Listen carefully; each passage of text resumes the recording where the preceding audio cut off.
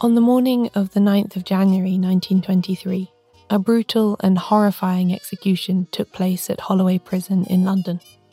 The condemned young woman screamed and cried, but no last-minute reprieve arrived. Just before 9 a.m, her jailers injected her with a sedative, and then offered her brandy as well to calm her nerves.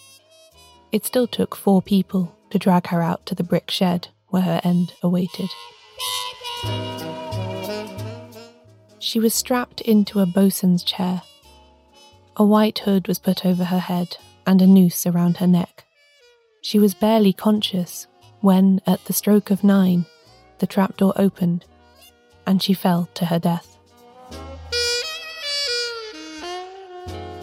At exactly the same time, in a different prison a mile away, the man she loved fell also.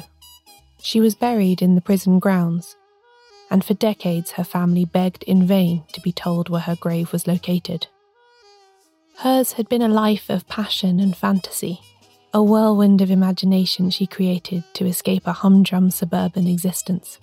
Her lover always maintained that the murder they were hanged for was his idea alone, but she was convicted by a jury immersed in the strict moral code of a bygone era that saw her frankness, love of romance, and enjoyment of sex as proof of guilt enough. Long after she was dead, her story would inspire authors like James Joyce, E.M. Delafield, Dorothy L. Sayers, Sarah Waters, and more.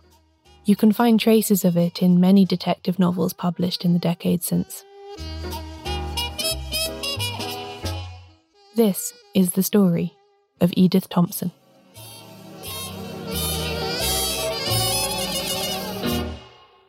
Welcome to She Done It. I'm Caroline Crampton.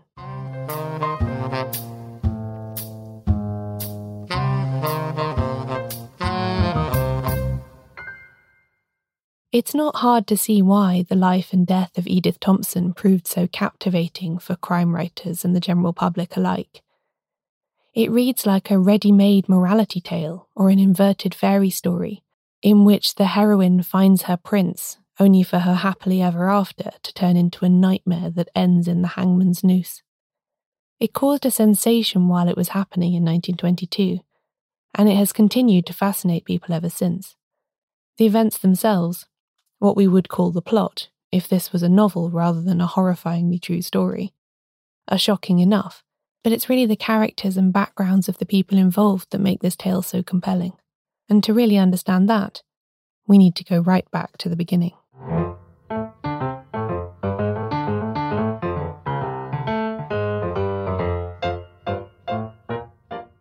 Edith Graydon was born on Christmas Day in 1893 in East London. She was the eldest of 5 children of prosperous lower-middle-class parents. Her father William was a clerk and her mother Ethel a housewife whose father was a policeman. William also had a part-time job as a dancing teacher, and his daughter grew up to love performing. She left school at the age of 15 in 1909 and worked in the fashion industry, doing well at a London millinery firm. She was promoted several times until she became their chief buyer and even travelled twice to Paris for work. Before the idea of the flapper had really taken strong hold in the British psyche, Edith exhibited a lot of the traits associated with that 1920s stereotype. She was a hard-working career woman, she loved to have fun, she put off having children, she had bobbed hair, she spoke French. The list goes on. In 1909, Edith also met Percy Thompson, a shipping clerk 3 years her senior. They were engaged for 6 years, eventually getting married in 1916 when Edith was 21.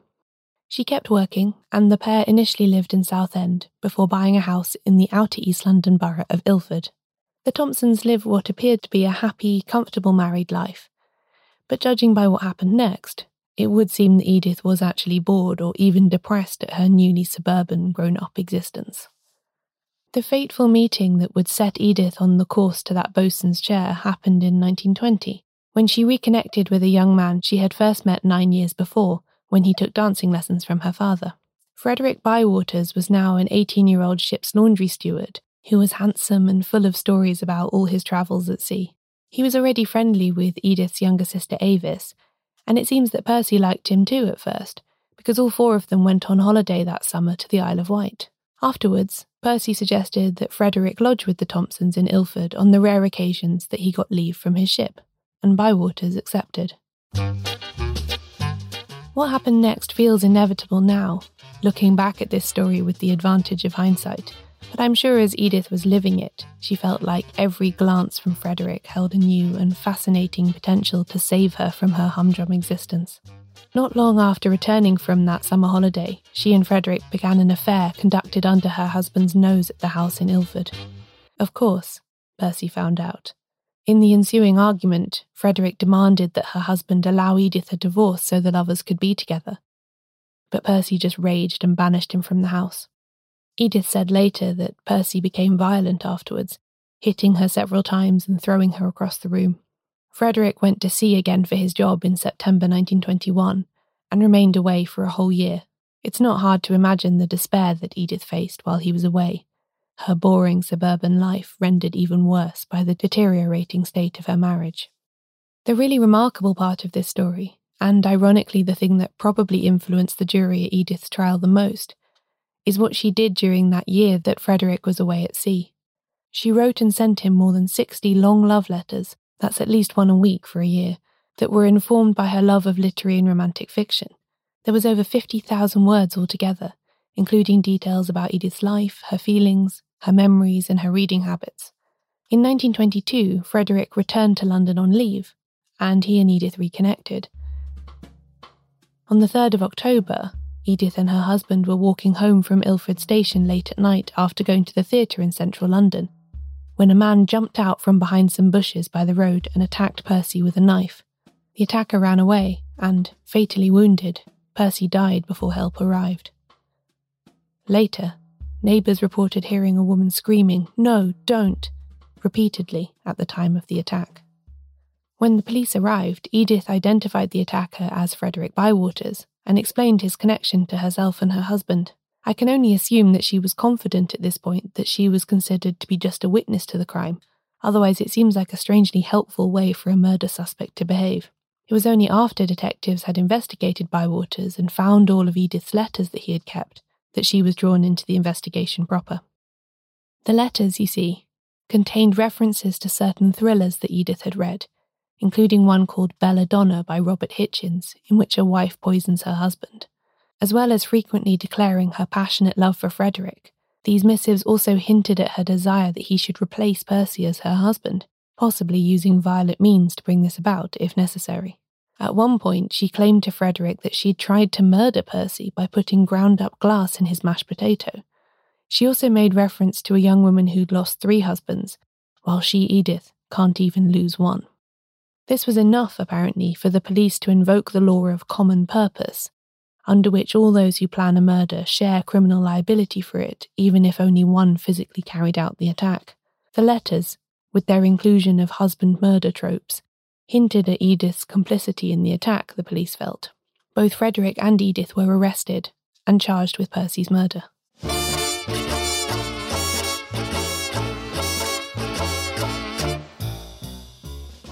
Edith Thompson and Frederick Bywaters were tried together at the Old Bailey in London. The proceedings opened on the 6th of December, 1922. They both had famous lawyers defending them. Edith's barrister Henry Curtis Bennett had earlier that year appeared for the arsenic poisoner Herbert Rouse Armstrong, and Bywaters' lawyer Cecil Whiteley had in 1915 defended the Brides-in-the-Bath murderer George Joseph Smith. There was a media frenzy surrounding the case already, with papers all over the country running breathless stories about the Ilford murder and the attractive young lovers in the dock. The trial only lasted a few days, because Frederick made it all quite straightforward. He had cooperated fully with the police, even showing them where the knife he had used to stab Percy was hidden. He insisted throughout that he had acted completely alone and without Edith's knowledge, and that she was utterly innocent of the crime. He said that his own intention had not been to murder Percy, but to confront him and frighten him into agreeing to release Edith from their marriage. Frederick explained that he had lost his temper when Percy seemed to find the idea funny, and that's when things turned violent.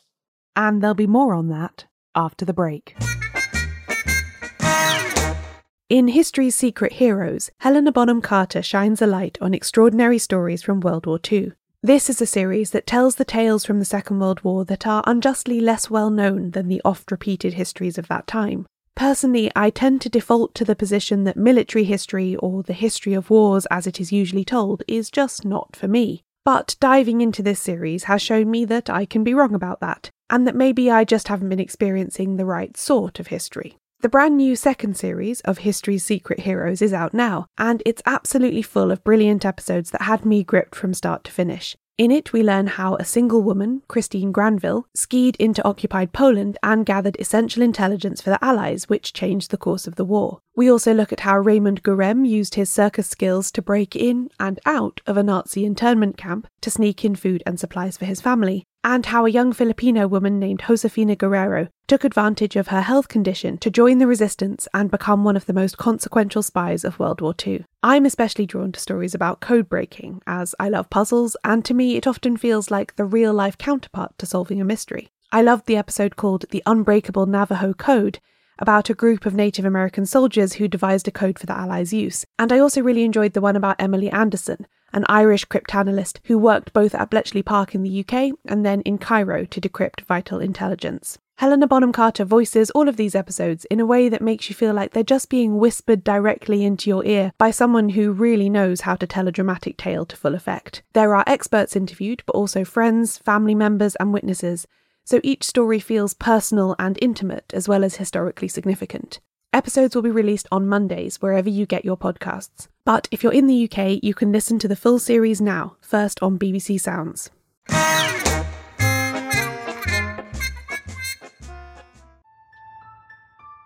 The case against Edith looked like it would easily collapse.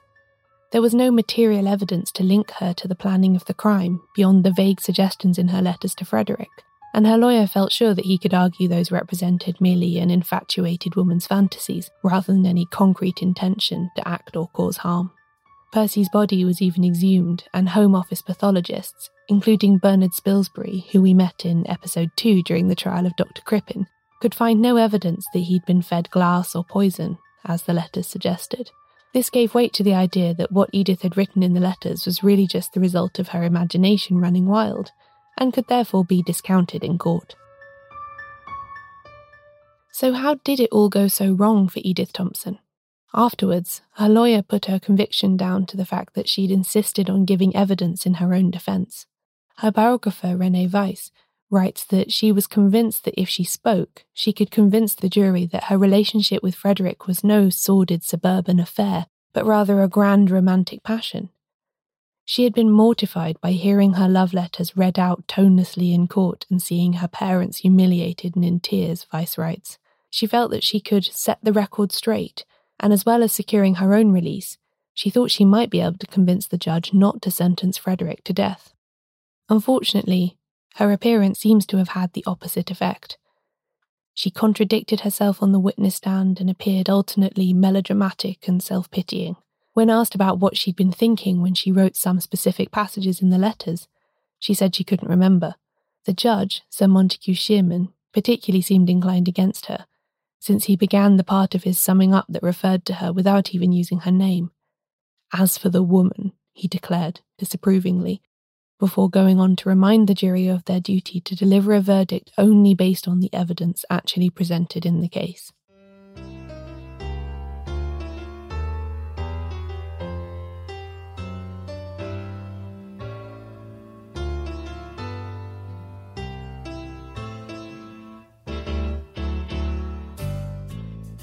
The guilty verdict was delivered on the 11th of December. Both Edith and Frederick were sentenced to death by hanging. To the salacious delight of the newspaper reporters in the press gallery, Edith collapsed in hysterics at the news, while Frederick shouted loudly about her innocence. Since he was 9 years younger than her, commentators enjoyed portraying him as an innocent youth led astray by a manipulative older woman. He was a mere romantic, chivalrous boy, one wrote. Of course, this could have been what happened.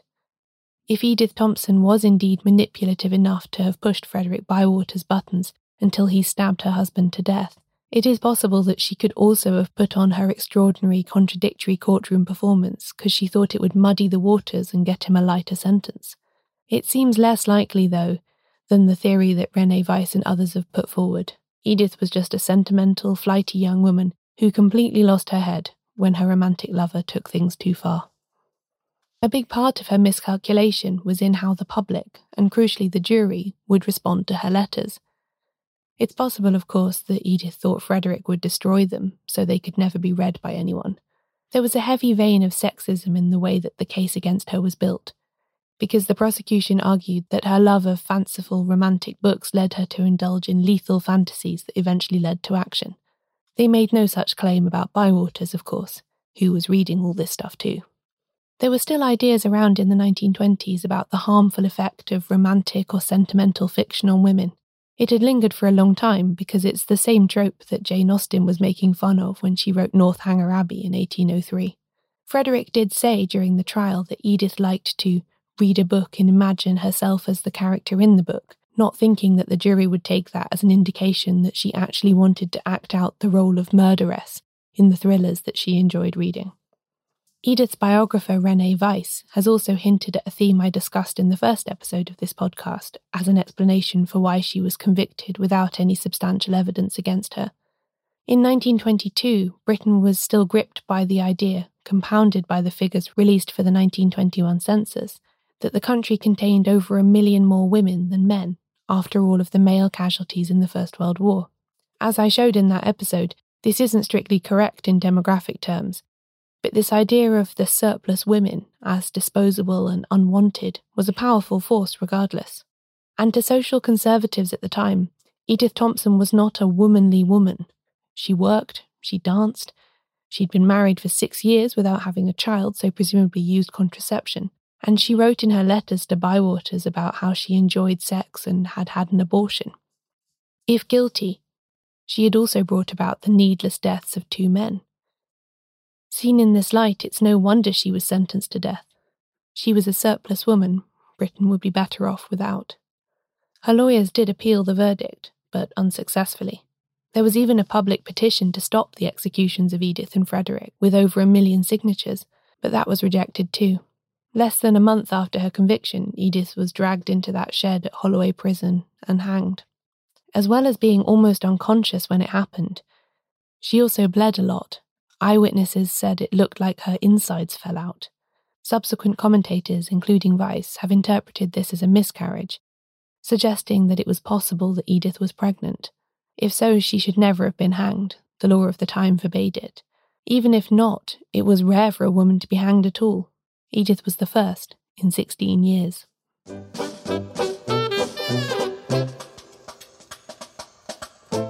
The influence of this case on the crime writers of the day was profound and long-lived. The real events were so dramatic and improbable that they couldn't help but capture the imaginations of those who made this stuff up for a living. Martin Edwards documents many of their reactions in his book, The Golden Age of Murder, so I recommend seeking that out if you're interested in learning more. The first novel to appear based on this so-called Ilford murder came out just a year after Thompson's execution. Messalina of the Suburbs by E.M. Delafield. You might know her as the author of the semi-autobiographical Diary of a Provincial Lady, but she was also a novelist and close friend of the Golden Age detective writer Anthony Berkeley.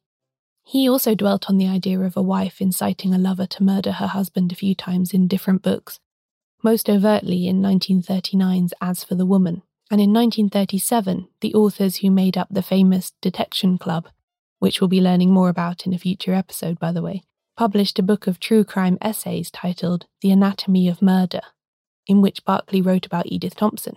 Unhappily married and prone to outside passions himself, he felt strongly that she was executed for adultery, he said, rather than for an actual crime. One of the most interesting novels to be influenced by the case was The Documents in the Case, a 1930 collaboration between Dorothy L. Sayers and the scientist Robert Eustace. The whole story is told through letters and documents relevant to the case, so the reader feels as if they are playing the role of detective themselves.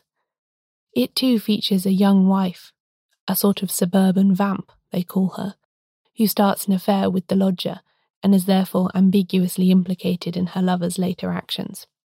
It's perhaps not as pacey as a Lord Peter Wimsey novel, and it is a bit too wrapped up in the ingenious technicalities of the murder method rather than having properly compelling characters, But it's an interesting take on the relationship dynamics nonetheless. The actor Frank Vosper, who would go on to star in Alfred Hitchcock's The Man Who Knew Too Much and die in suspicious circumstances himself in 1937, wrote a play about Edith Thompson and Frederick Bywaters called People Like Us. It opened in London in 1929, but was swiftly banned by the Lord Chamberlain because of its supposedly racy content, and then remained unperformed until 1948. This play is in turn referenced in Agatha Christie's 1949 novel Crooked House, when an actress suggests that a murder in the family is the ideal time to put on the Edith Thompson play, and that, quote, there's quite a lot of comedy to be got out of Edith Thompson. I don't think the author realised that. Exactly what Agatha Christie thought was funny about this case, sadly, remains undocumented. Alfred Hitchcock was actually closely connected to this case as well, since he'd been a pupil at Edith's father's dancing school and remained friends with her younger sister Avis. He apparently considered making a film about Edith's demise a number of times, but never actually did, perhaps out of feeling for her sister. However, there are traces of the case in his 1950 film Stage Fright, and in the 1941 film Suspicion, which stars Cary Grant and Joan Fontaine, and uses ground glass as a murder weapon. Incidentally, this film is actually drawn from Anthony Berkeley's 1932 novel, Before the Fact. Novelists and filmmakers are still finding inspiration in the case and the works it spawned today, as well as the 2001 film Another Life.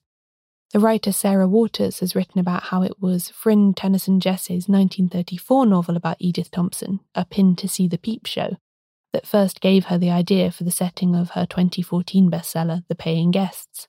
All of the Thompson-inspired novels give a vision of suburbia filled with seedy clerks and sulky housewives, she's said, which seemed to Waters still an ideal setting for a thrilling story of murder.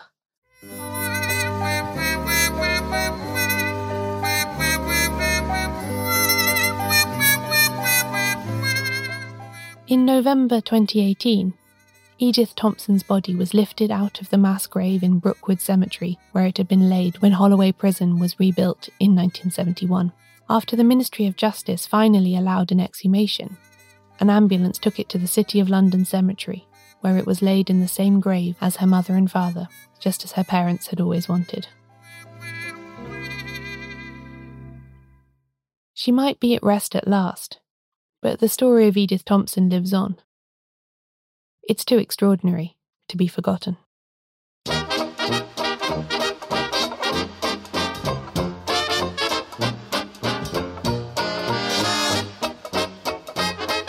This episode of She Done It was written and narrated by me, Caroline Crampton.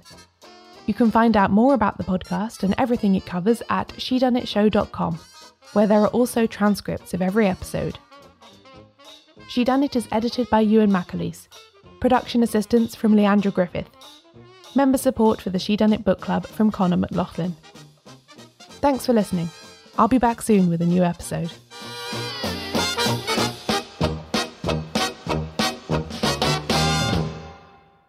Next time on She Done It, Dining with Death.